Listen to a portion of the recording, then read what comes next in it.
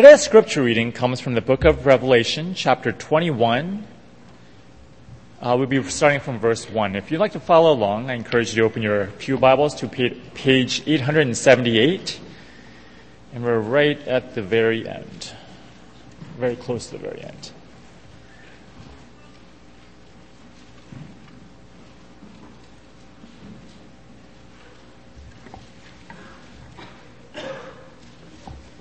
We'll be reading from Revelation 21, verse 1, all the way through chapter 22, verse 5. Revelation 21, 1. Then I saw a new heaven and a new earth. For the first heaven and the first earth had passed away, and there was no longer any sea. I saw the holy city, the new Jerusalem, coming down out of heaven from God, prepared as a bride beautifully dressed for her husband.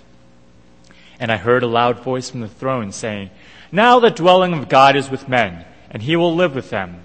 They will be his people, and God himself will be with them and be their God. He will wipe every tear from their eyes. There will be no more death, or mourning, or crying, or pain, for the old order of things has passed away." He who was seated on the throne said, "I am making everything new." Then he said, "Write this down, for these words are trustworthy and true." He said to me, "It is done. I am the Alpha and the Omega, the beginning and the end. To him who is thirsty I will give to drink without cost from the spring of the water of life. He who overcomes will inherit all this, and I will be his God, and he will be my son. But the cowardly, the unbelieving, the vile, the murderers, the sexually immoral, those who practice magic arts, the idolaters, and all liars, their place will be in the fiery lake of burning sulfur. This is the second death. One of the seven angels who had the seven bowls full of the seven last plagues came and said to me, "Come, I will show you the bride, the wife of the Lamb." And he carried me away in the Spirit to a mountain great and high, and showed me the holy city, Jerusalem, coming down out of heaven from God. It shone with the glory of God, and its brilliance was like that of a very precious jewel, like a jasper, clear as crystal. It had a great high wall with 12 gates, and with 12 angels at the gates, and on the gates were written the names of the 12 tribes of Israel. There were 3 gates on the east, 3 on the north, 3 on the south, and 3 on the west. The wall of the city had 12 foundations, and on them were the names of the 12 apostles of the Lamb. The angel who talked with me had a measuring rod of gold to measure the city, its gates, and its walls. The city was laid out like a square, as long as it was wide. He measured the city with the rod and found it to be 12,000 stadia in length, and as wide and high as it is long. He measured its wall, and it was 144 cubits thick, by man's measurement, which the angel was using. The wall was made of jasper, and the city of pure gold, as pure as glass. The foundations of the city walls were decorated with every kind of precious stone. The first foundation was jasper, the second sapphire, the third chalcedony, the fourth emerald, the fifth sardonyx, the fifth carnelian, the seventh chrysolite, the eighth beryl, the ninth topaz, the 10th chrysoprase, the 11th jacinth, and the 12th amethyst. The 12 gates were 12 pearls, each gate made of a single pearl. The great street of the city was of pure gold, like transparent glass. I did not see a temple in the city, because the Lord God Almighty and the Lamb are its temple. The city does not need the sun or the moon to shine on it, for the glory of God gives it light, and the Lamb is its lamp. The nations will walk by its light, and the kings of the earth will bring their splendor into it. On no day will its gates ever be shut, for there will be no night there. The glory and honor of the nations will be brought into it. Nothing impure will ever enter it, nor will anyone who does what is shameful or deceitful, but only those whose names are written in the Lamb's book of life. Then the angel showed me the river of the water of life, as clear as crystal, flowing from the throne of God and of the Lamb, down the middle of the great street of the city. On each side of the river stood this tree of life, bearing 12 crops of fruit, yielding its fruit every month. And the leaves of the tree are for healing of the nations. No longer will there be any curse. The throne of God and of the Lamb will be in the city, and his servants will serve him. They will see his face, and his name will be on their foreheads. There will be no more night. They will not need the light of the lamp or the light of the sun, for the Lord God will give them light, and they will reign forever and ever. This is God's word.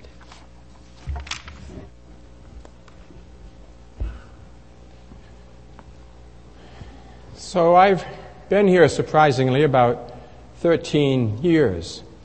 And I've come to know some of you, obviously some far more than others, and some of you I hardly know at all. But, I see a lot of people who have a heart to serve God and a heart to love God, a heart for God. I know some people who are struggling to reach that point, or have reached that point and are still struggling with God. But as near as I can tell, as I look at all of you, I don't think there's a single one of you who's actually going to make it into heaven.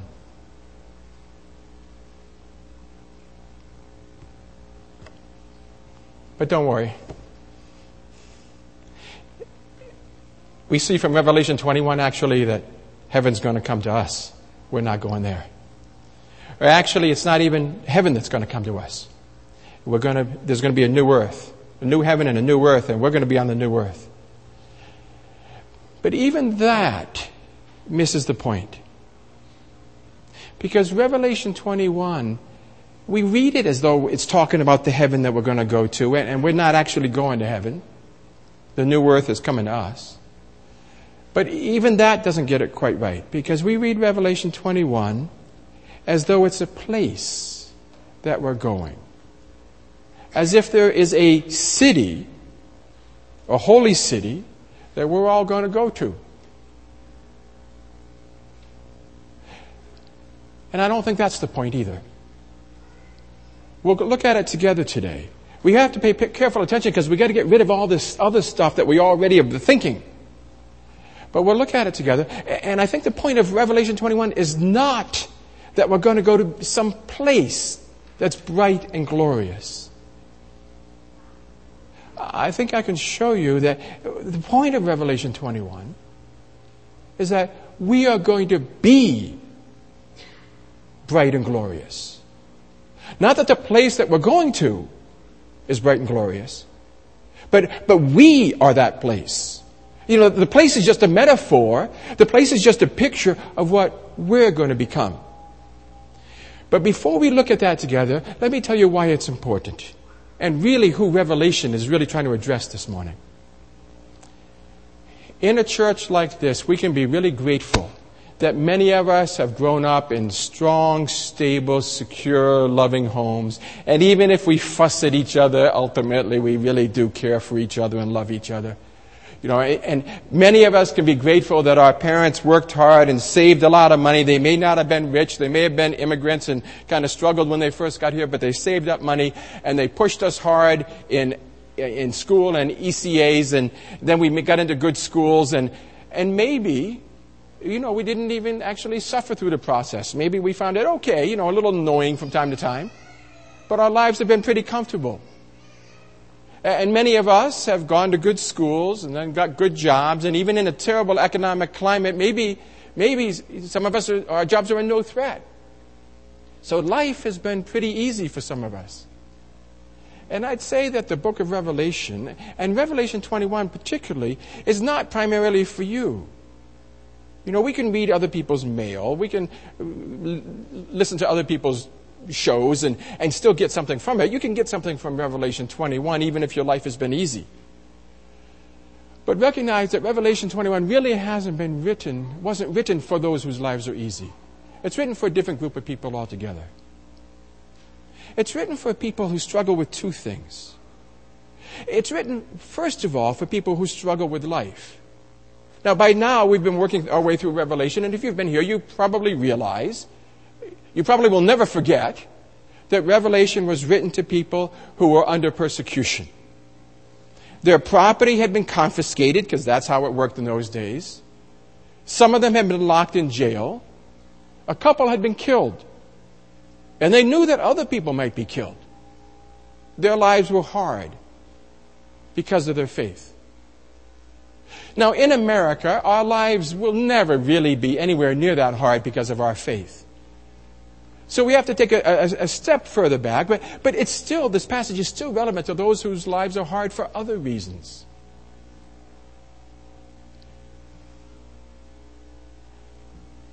Maybe you didn't grow up in a secure, loving home. And maybe your parents split when you were young. And,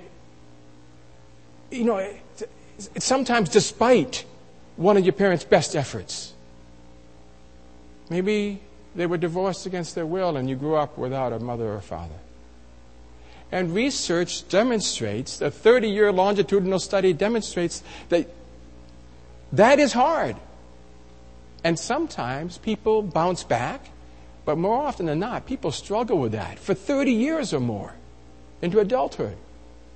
Maybe you feel like your life will never be whole because you grew up without a mom or dad. Or maybe it wasn't divorce, maybe it was an early death. I've got a friend who's, in his 30s, maybe 40s. His mother died when he was in his early teens, and he never got over it. I mean, he still carries that still affects how he relates to his life today. Or maybe when you were growing up somehow you just didn't have a lot of friends and you never knew why. Maybe you got a suspicion that maybe you got a personality, dysfunction. Maybe you got something going on you don't know. No one's ever told you. You don't know. But all this time, maybe people think you're quiet and shy and you're not really. You want to have friends, you just don't know how to go about doing it. And you've been walking through life with that kind of thing. Maybe you're single and are happy about it. And this sermon's not for you, and this passage is not really for you, secondarily, maybe not primarily. Maybe you're single and you don't really want to be anymore. I had a friend recently who got married for the first time at 62. She didn't want to be married. She didn't want to be single until she was 62. Maybe you'll find yourself in that position one day. Or, said quietly and gently, maybe you got married with these great hopes that we all have when you walk down that aisle. And now you're thinking, do I kill him or is he going to kill me? No, obviously not that bad, but maybe now you're just, maybe now you're pretty disappointed. And you're wondering, how long will this go like this? Will we ever get back to what we used to be? Maybe you've had a child with learning disabilities, or maybe you have adult children and you're worried about the dumb decisions they might make that will hurt their lives. One of the toughest things I know, maybe you have a same-sex attraction and you love Jesus. And you wonder, as your friends pair off, get married, have families, you wonder, are you ever going to have a friend? A close relationship to last you through life as all your friends pair off and get occupied with their friends. What's going to happen to you? In a time like this, it's underemployment maybe. Maybe you'll never get a job that you trained for, in the field that you trained for, at the level you trained for. Maybe it's unemployment for months or years. Maybe it's not your private life.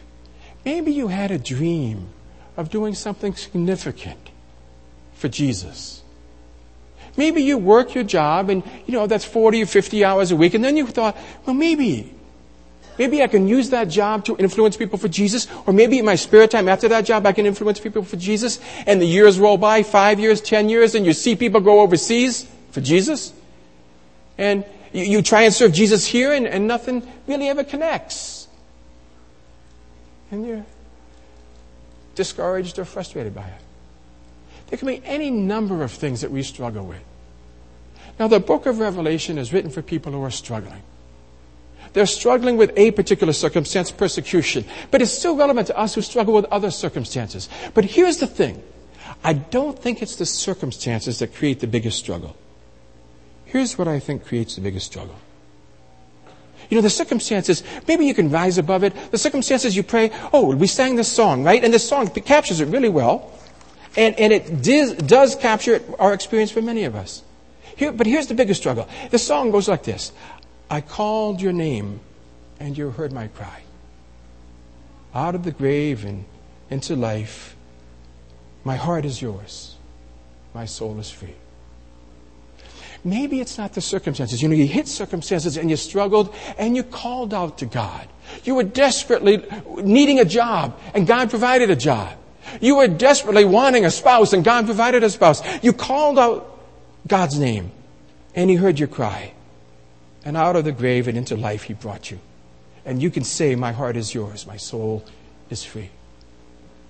This passage really is not primarily for people like that have that experience. They struggle, they call out to God, and God answers. This passage is primarily for those people who have a long-term struggle. And they call out to God. And He doesn't answer.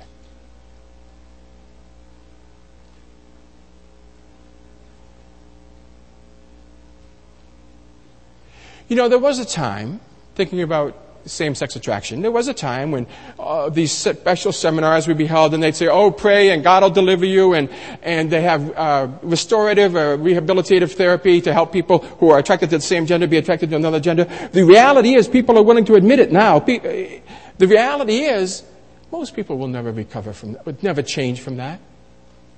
Maybe we can, in church, say never recover from that. It's going to be a long, hard, faithful walk. Maybe you reach your 50s and you lose your job. Maybe in your 30s it's easy to change fields or it's easy to recover another job. But in your 50s, not so hard. I said not so easy. Maybe it'll be years and years of unemployment. And God won't answer. You know, Revelation was written to people like that because here we are. Remember, they were persecuted. They had confiscation of goods. Some of them died. And Revelation chapter 6 pictures the dead before the altar of God in heaven, pleading with Him. How long, O Lord, until you avenge us, till you avenge our deaths? And what does God say to them? Not yet. More are going to die. Revelation 21 is written to people like that. Maybe you remember being surprised as I was after Mother Teresa died and her spiritual mentor published their letters. And there was a big controversy about whether he should have done that. But here's the dominant theme that came over in Mother Teresa. You know, maybe some of you are too young to remember Mother. Mother Teresa did things that amazed the world. She cared for the sickest and the dirtiest and the poorest people in the world. India, recovering those, going in the street to give a home to those who were dying for the last few days of their lives. Spent a whole life doing this. And what was the dominant theme of her relationship with God? We found out only after she died. We found out. She felt that God was distant from her. Never connecting with her. This Revelation 21 is written for people like that. I'm a little hesitant to tell you this story, but it's part of life, so I'll tell you this. Christianity Today magazine, leading evangelical magazine, this week was reporting on the aftermath. There have been a lot of investigations now into missionary schools. You know, back 20, 30 years ago, when people went into missions, they sent their kids away to a boarding school because they couldn't get schooled in English in the country they were in. They'd send them away. Now, our kids, we were able to keep them home. But a lot of people a lot of missionaries serving God had to put their kids in missionary schools. And like anywhere else, pedophiles managed to weed their way into some of those missionary schools. And now there's investigations going on now, and missionary agencies are trying to figure out how many kids were impacted and how to help the kids recover from it. But could you imagine what it's like for the parents to know that they were doing their best to serve God, and they trusted their kids, not just to the school, but to God. or what it's like for the kids who were told by the predators, you can't say anything about this, or your parents will have to leave the field, and God will be disappointed in them, and God will be disappointed in you. This is what Revelation 21 is written for. People who are struggling, but not just in life, but people who are struggling with God. People who are turning to God and say, deliver me. And God says, not yet. This is what Revelation 21 is written to address. Revelation 21 promises us that God will deliver, and His deliverance will be glorious. Turn with me to Revelation chapter 21. Let's look at it together. John is trying to express how glorious God's deliverance is going to be. And he struggles. How do you communicate this? It's beyond anything we can imagine in this life. So he has to take 3 pictures from our lives now, 3 pictures that we all know. First of all, he takes the picture of a wedding to explain some dimension of what the future will be like. And then he takes the picture of a cathedral city, a holy city, to explain some dimension of what the future will be like. And then he takes a beautiful pastoral scene, like was in the background of those slides we saw earlier. A beautiful pastoral scene to capture another dimension of what the future will be like. And these are mixed metaphors. They don't fit smoothly together, but he jams them together because one metaphor is not enough to explain how great and glorious the future will be. Not heaven in the future, and not even earth in the future, but how great and glorious we will be. And how great and glorious our relationship with God will be in the future. So we'll look at these 3 metaphors in turn. First of all, the metaphor of a wedding day. Chapter 21, verse 2. I saw the holy city, the New Jerusalem, coming down out of heaven from God. You see, it's not us going to heaven, the city's coming down from heaven. But notice how he describes this city. Prepared as a bride, beautifully dressed for her husband. Why does he compare our future to a bride? Then he goes on, and I heard a loud voice from the throne saying, now the dwelling of God is with men, and he will live with them.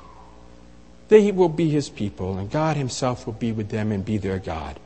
He will wipe away every tear from their eyes. There will be no more death or mourning or crying or pain, for the old order of things has passed away. You see, what he does here is he describes our future in terms of a bride and then in terms of a marriage. Only a marriage not like any we've experienced on earth, maybe. This will be a marriage where there is no more, he will wipe away every tear from their eyes. There will be no more death, no more mourning, no more crying, or no more pain. Why does he describe our future in terms of a bride? Those of you who are married, think back to your wedding day. What it symbolizes. Now, it may not be what you experienced on your wedding day, particularly if you were the bride. Pity the brides, get up early, do all that makeup and all that hair stuff and all that dressing. Men have it a lot easier. Get up late, throw on a tux, but it takes 10 minutes for a man to get ready. It takes 6 hours for a woman to get ready for a wedding day. Maybe for you, it's not the wedding day that captures the intimacy here that he described. Maybe for you, it's the honeymoon. Finally, you've got all this time together and peripheral activities. Or maybe, the way you guys do things now, we didn't do this in my day. Maybe the way you guys do, maybe it was that proposal, that evening of that proposal. We know you did all this elaborate stuff and the candles and the flowers and the special dinner and the special location and the friends conspired and the family conspired and you all did this fancy stuff. Here's the point of the image. Wherever it is, if it's the wedding day, if it's the proposal, if it's the honeymoon, here's the point. He grabs hold of this notion of a bride, beautifully attired, to communicate The depth of affection and warmth and intimacy that we will have with God one day. To my mind, my favorite time in a wedding, and I've mentioned this once before years ago, my favorite time in a wedding is when the bride comes through that back door and the groom is coming up here, because everybody turns back and looks at the bride. And no one notices, I will look at the groom. Because we got a lot of soft-hearted guys in this church. And the bride comes walking up that aisle, and we got a lot of guys that get a little tear in their eye. And they wouldn't normally do that for anything, Kill their puppy, okay, but they see they see this bride coming up here and they think, wow.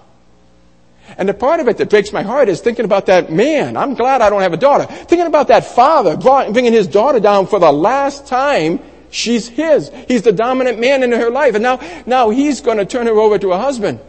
And you think, oh, so sweet. And why does John refer us to this bride?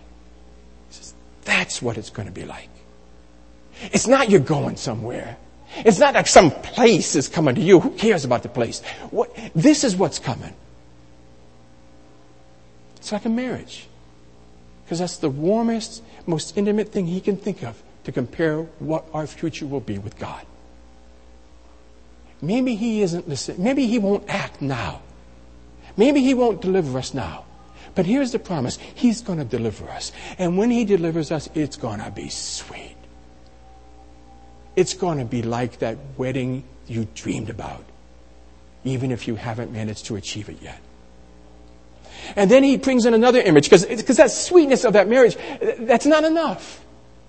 It can't grab it. So he throws in another image to capture another dimension of it. And he compares us to a cathedral city. He talks again about the city. Take a look at chapter 29, verse 9. Come, I will show you the bride. And then he immediately switches to the new metaphor. He carried me away in the spirit to a mountain, great and high. Jerusalem was on a mountain. And he showed me the holy city, the new Jerusalem, coming down out of heaven from God to earth. And then he describes this. And it shone with the glory of God. And its brilliance was like that of a precious jewel, like a jasper clear as crystal. It had a great high wall, 12 gates. This thing is 12,000 stadia in length and width and height. 12,000 stadia. This thing is 1,500 miles long, wide, high. This new city is 300 times as high as Mount Everest. The city gate is made out of a single pearl. The majestic 60 foot, 80 foot, enormous gate made out of a single pearl. It's not going to have gilt on the dome like the Capitol building downtown. It's going to have solid gold streets. Now again, I told you he's not talking about a place. Because what is this place? Verse 9. Come, I will show you the bride, the wife of the Lamb. He's not talking about a place. He's talking about us. We are going to be like that. We are going to be glorious. And he can't compare us. He can't say, well, you're going to be 12 feet tall, you're going to be, muscular and all that, because it's not big enough. What's the image of a cathedral city?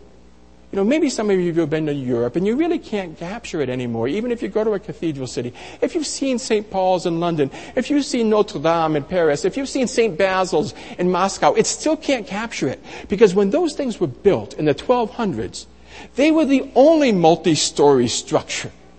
Everything else was flimsy wood, a little thatch. And, there's a PBS special about the cathedrals of Europe. Miles and miles, tens of miles away, you'd start walking. And you'd see, the only thing you would see on the horizon is this enormous cathedral. And as you get closer, it gets bigger. It dominated the entire countryside. What's his point in comparing us to a cathedral? We are going to be extraordinarily glorious. Like no cathedral city in this life, we are going to be spectacular. In fact, he says in verse 22, there's no temple in that city. because the Lord God Almighty and His Lamb are in the temple. God will dwell in our midst. We won't need a temple. God will dwell in our midst. And we will have the glory of God shining around us. We will be illumined. We will be the glory of God. So the first image, we're going to have this deep intimacy with God. The second image, we're going to be transformed by God's glory. Whatever struggles we have now will be nothing in that day. Because we will be transformed. We will be glorious. We will be like Jesus because we will see Him as He is. And that's still not enough for John. We have this intimacy. We have this glory, but there's still got to be something more to it. And so he compares it in a third respect. He brings in a third imagery. And you take a look at chapter 22, verses 1 and 2. Then the angel showed me the river of life, as clear as crystal, flowing down from the throne of God and the Lamb. Where does this river flow? Chapter 22, verse 2. This river flows, this mighty river flows down the middle of Main Street, down the middle of the great street of the city. Have you ever seen a river flow down the middle of any main street in any city? You know, there's too much going on here for him to fit it all together. These are mixed metaphors. But we're not just in spiritual intimacy with God. We're not just glorious. There's something else. He has to bring in a third image. Even if it clashes with the others, he has to bring in a third image to capture what our future will be. And here is the image he chose. One much like the one on the PowerPoint background we saw. Think of this, the most beautiful natural imagery, the most beautiful nature scene you've ever been in. That's what he describes our future like. Or think of it like this. Israel, more or less desert. And down here comes, and often the cities would be supplied, the only water you'd have is in a pool, a cistern, that they hew out a rock in order to collect rainwater. And he says, oh, it won't be like that. It'll be like a mighty river going down the middle of the city. And it will bring, there'll be the tree of life on each bank. It'll be a restoration of Eden. And there'll be 12 trees. And every month a different fruit because there's 12 trees. And the leaves of the trees will heal. There won't be any hunger. There won't be any crying. There won't be any more suffering. There won't be any of these wounds from life. Because God will heal all those with this mighty river that flows down this majestic, glorious city as we experienced spiritual intimacy with God. So let's go back to where we started from. I mean, we can all take heart from this picture of the future because our future is going to be far more glorious than our present. But I don't think it's going to resonate. If you've had an easy life so far, it probably won't resonate with you. How do you care about heaven when you've had pretty much heaven on earth? How do you care about a glorious future when you've had a glorious present? But let me talk particularly to those of you who haven't had a glorious present. To those of you who, for some reason or another, have had a struggle.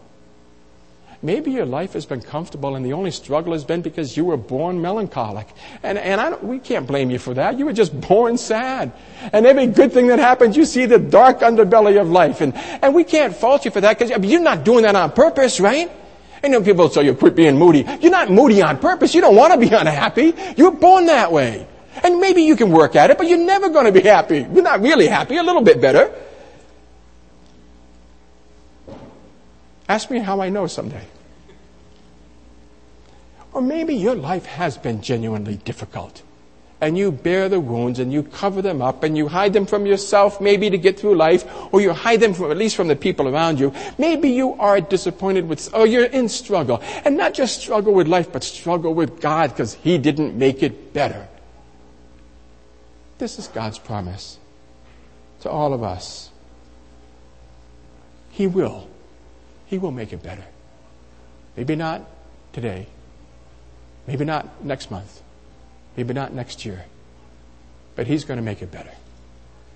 He's going to make it, Revelation 21, better. He's going to make it as good as the best marriage you ever dreamed you could have.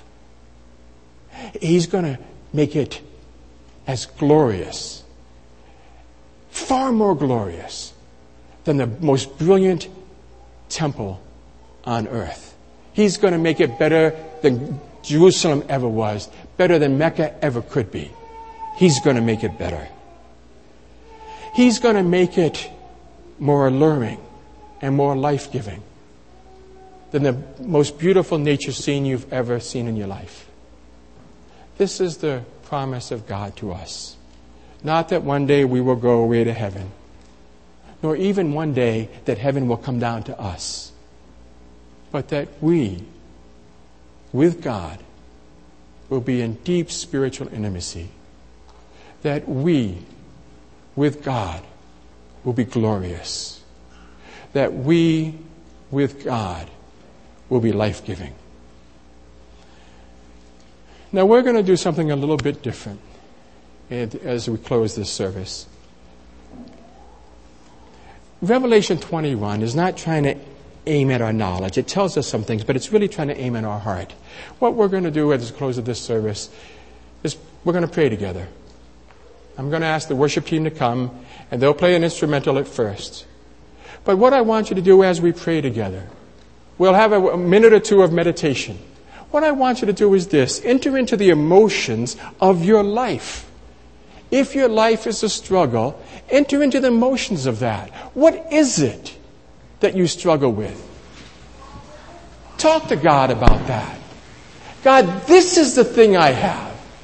And this is the thing I've been asking you to deliver me from. This is the thing that you haven't delivered me from.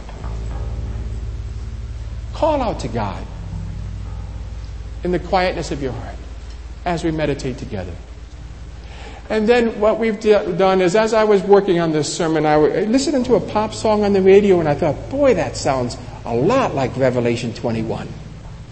So one of our members of our worship team, Sarah Song, redid the song a little bit just to make sure it fits. And really the worship team will sing this song as God's word back to us. A paraphrase, if you will, of Revelation 21. So as we go to prayer, first thing we do is talk to God about our struggle. Not just with life, but with Him, if we have one. And then we listen to God talk to us through the words of Revelation 21 and the words of this song. Let's pray together.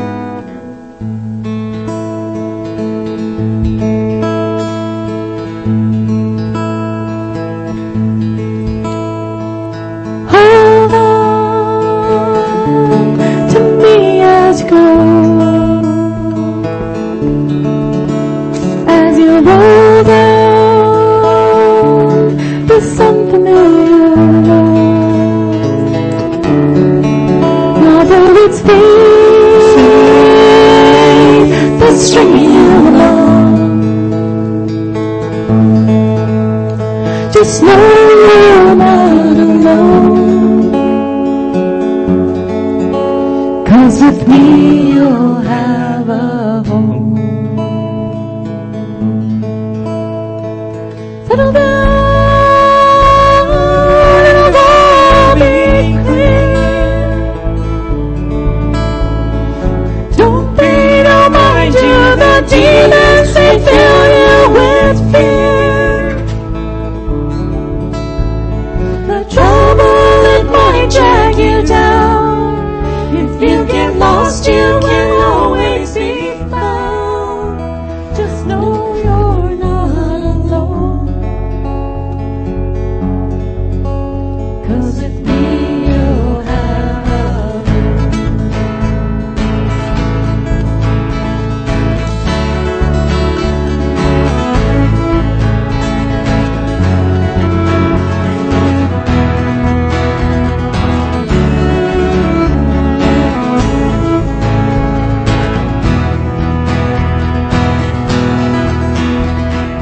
hold on to me as you go. As you roll down this unfamiliar road, and although it's painless stringing you along, just know you're not alone. 'Cause with me you'll have a home. Settle down, it'll all be clear. Don't pay no mind to the demons, they fill you with fear. The trouble, it might drag you down. If you get lost, you can always be found. Just know you're not alone. 'Cause with me you'll have a home.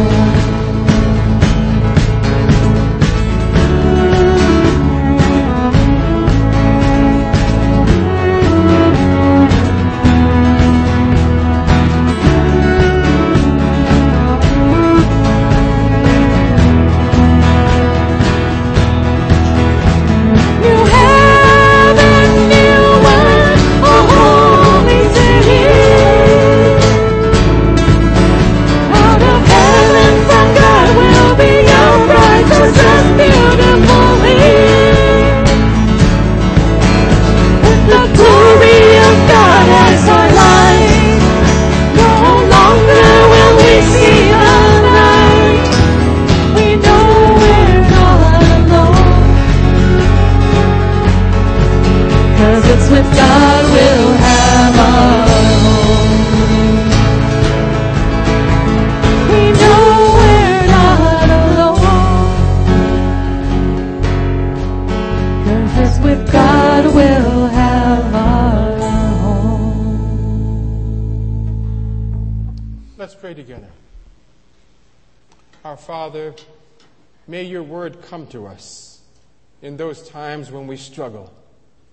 When we struggle not only with life, but when we struggle with the fact that you don't alleviate our struggle. May your word come to us in the promise that one day your home will be with us, and one day our home will be in you. And now may the grace of our Lord Jesus Christ, the love of God, and the fellowship of the Holy Spirit be with us all evermore. Amen.